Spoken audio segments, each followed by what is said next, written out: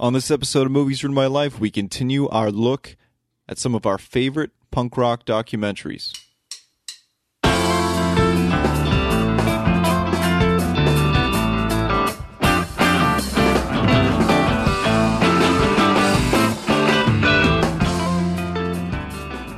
All right, so I'm Brandon, and this is the second part in our series on our favorite punk rock documentaries. Now, we've already got one episode out, so if you haven't heard it yet, maybe go back and visit that one either before or after this. Doesn't really matter. They're not really in any particular order. And we have another episode coming this Sunday, and then two more the next 2 Sundays. So please come back and join us then. Our normal panel discussions will also be back as of next Wednesday. Now, this episode, this is a cool one because we're talking about 3 movements within punk rock culture that sometimes get overlooked. Sure, everyone talks about the classic first wave of bands that came out in punk rock.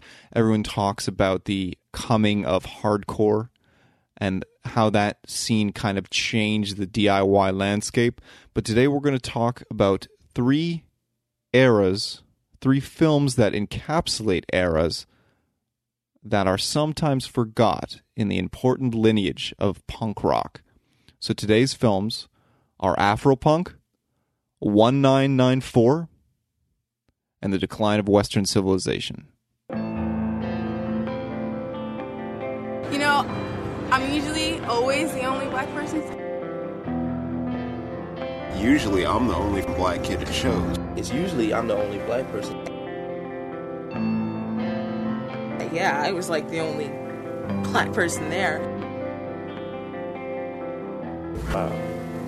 There's 300 white kids and 2 black kids. You're just like, damn. Yeah, All right, so first up is Afropunk, James Spooner's 2003 documentary that has arguably started a movement that's morphed into a scene and a festival and so much more. Now let's quickly address the obvious here. You're listening to a suburban-bred white kid from Canada talk about a film that discusses what it's like to be a black kid in America going to punk and hardcore shows. And if you're thinking, this idiot's insights on that feeling is something that I can do without, well, I agree. Because I don't know that feeling. So watch the film, and let's talk about what I do know. In 2003, punk was mainstream. You turn on your radio or walk into a Hot Topic at your local mall and you can be punk. And don't get me wrong, I don't subscribe to the idea that punk can't be mainstream. It's truly of no consequence to me. Good music is good music. But with mass commercialization of a genre that had always, and continues to, cling to its DIY roots, being punk can easily morph from being a proclamation into being capitulation.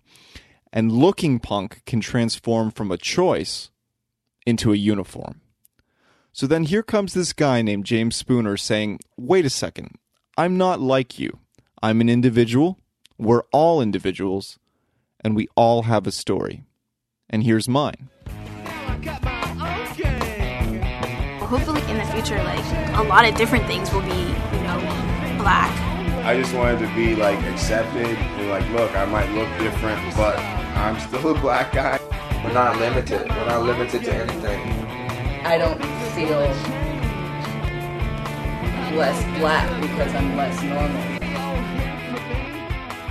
Now, if punk is a proclamation of your discontent with the ideas of the mainstream, your refusal to conform to the social norm, and your hostility towards the established order, what happens when punk rock, when hardcore, becomes an establishment?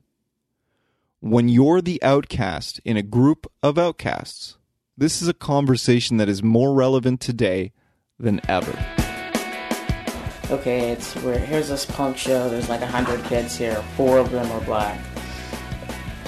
This is kind of strange, like how do I like go up to them and talk to them? Because sometimes, man, you'll get the straight, like, just this. Not like the brazen giant of Greek fame with conquering limbs astride from land to land, here at our sea-washed sunset gates shall stand a mighty woman with a torch whose flame is imprisoned lightning, and her name, Mother of Exiles, from her beaconed hand glows worldwide welcome, her mild eyes command the air-bridged harbor that twin cities frame. Keep ancient lands your storied pomp, cries she, with silent lips give me your tired, your poor, your huddled masses yearning to breathe free, the wretched refuse of your teeming shore.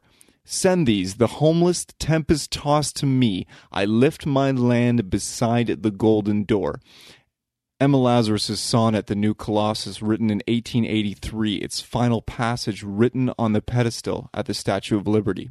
One of the most famous poems in America, and a very punk rock statement.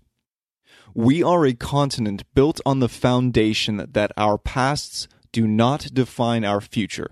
So I wonder, 133 years after the composition of this piece, if it's time to stop trying to convince ourselves that we're all just the same. And as James Spooner suggests, to start understanding what makes us all unique and interesting and beautiful people. I don't want a world filled with millions of Brandons, because I know that story. I want to know yours. I believe that that's a conversation worth having. But then again, what do I know? Just watch the fucking movie. Make your own decisions. Now, before we move on, let's talk a little bit about what happened post the release of this film. The message boards of Afropunk's website started filling up with people from around the world connecting and creating a new culture, a culture where they were represented. I read an interview with James Spooner where he talked about how, just like in the scene that he grew up in, the movement that he was watching unfold before his very eyes was just as much about the people in the crowd as the people on the stage. And I love that. This whole phenomenon is something that I've experienced. Here in Ontario, I used to spend hours on Ontario Music and the 905 board. I'm sure some of you listening maybe know what I'm talking about. I spent hours talking to people that I didn't know, but that I felt closer to than many in my quote-unquote real life. And as I began to meet these people at shows, in record stores, I felt like I could be myself for the first time. And I thought, hey, maybe I'm not so weird after all. And if I am, who wants to be normal anyway?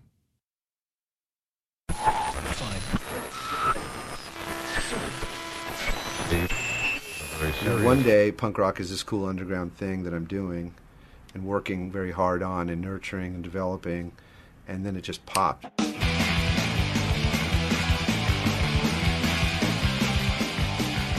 All right, next up is 2009's 1994 documentary narrated by Tony Hawk, and a piece that really accentuates the symbiotic relationship between skate and surf culture and punk rock. Now, this film is much more than that because it also talks about those moments where, for the first time in the history of punk rock, bands like Green Day, The Offspring, Bad Religion, Rancid, they were getting played on radio.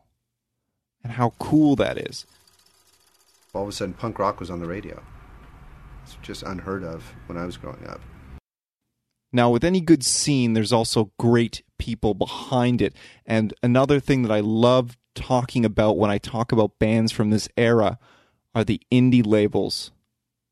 They release some of the best records that the 90s have to offer, and that's pretty cool. When you talk about labels like Fat Wreck, when you talk about Epitaph, which is a big one for me, when you talk about Lookout Records, when you talk about Dexter Holland's label, Nitro, there's so much great stuff out there from this era, and the best part is that it's all music that was truly championed by people who actually had their finger on the pulse, not some dusty old AR guy that was looking for the next quick buck.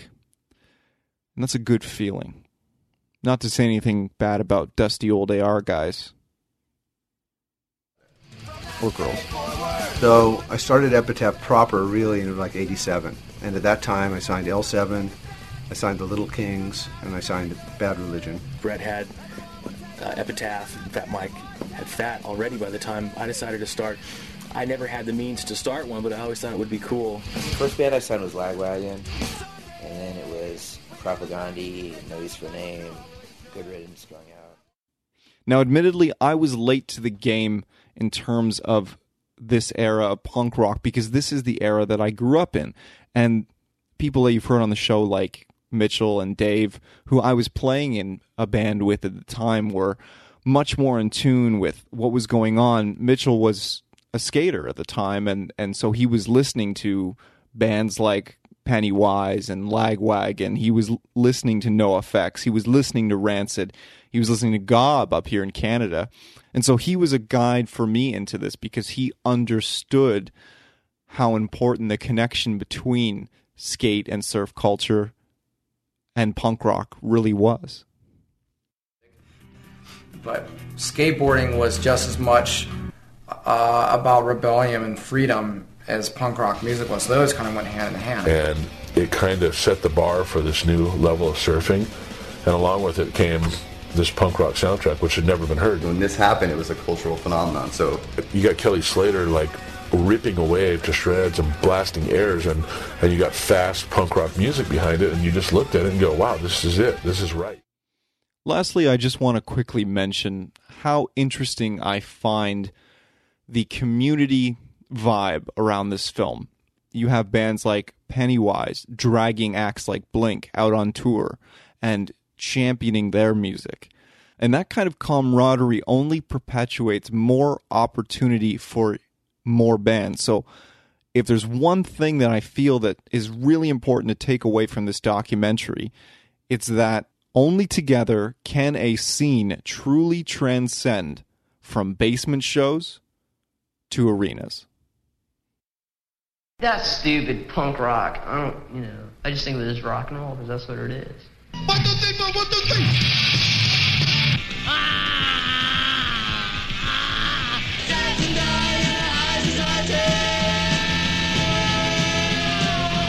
All right, so finally, and many of you knew it was coming, the decline of Western civilization. This film serves as both a thoughtful examination of counterculture and as a cautionary tale of sorts, commingling performance footage with interviews with bands and scene contributors, as well as showgoers. And it discusses both the positives and negatives of the punk scene. Society stinks. We were trying to change something. The music industry, the way we live, to be accepted any way we want to, Now, it's interesting to note as you're watching particularly the first film in this series, how these people are truly building a scene and also falling apart at the same time. How is it that you're always getting hurt? Well, first I did it on purpose. Yeah. To keep from being bored. He's come out of shows with huge scrapes and scratches and claw marks all over him and just pouring blood, but it always looks a lot worse than it is. You see band names that you recognize, like Black Flag and Circle Jerks, and you think, this is going to be fucking wicked. But then you realize as you watch the film that Penelope Spheeris is really delivering to you this very thoughtful and heartfelt look at the human condition. And it's this wonderful time capsule piece. Spheeris Films presents Fear, Black Flag, Circle Jerks, Germs, and X in... I highly recommend all three films in this series. Part 1 to many is the quintessential punk rock documentary. It's a series that is definitely worth your time, and I very much hope that you seek these films out. All right, so that's it for this week. Thank you for listening.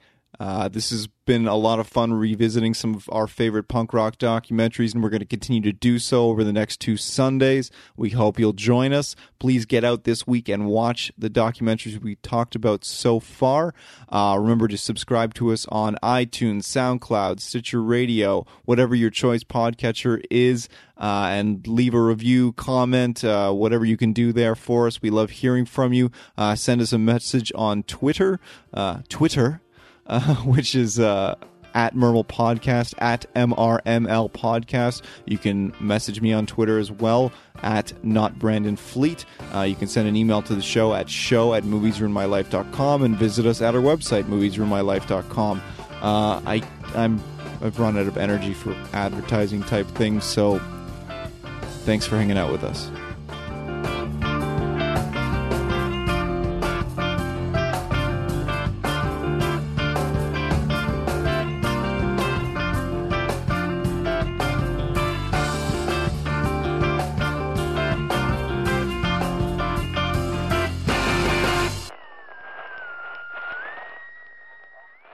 For anyone a little bit curious about what's still to come on our list, here's a little hint for one of them. There's a motorcycle going by. I'm actually standing outside of the legendary Horseshoe Tavern. Did you get it? Well, we'll see you Sunday.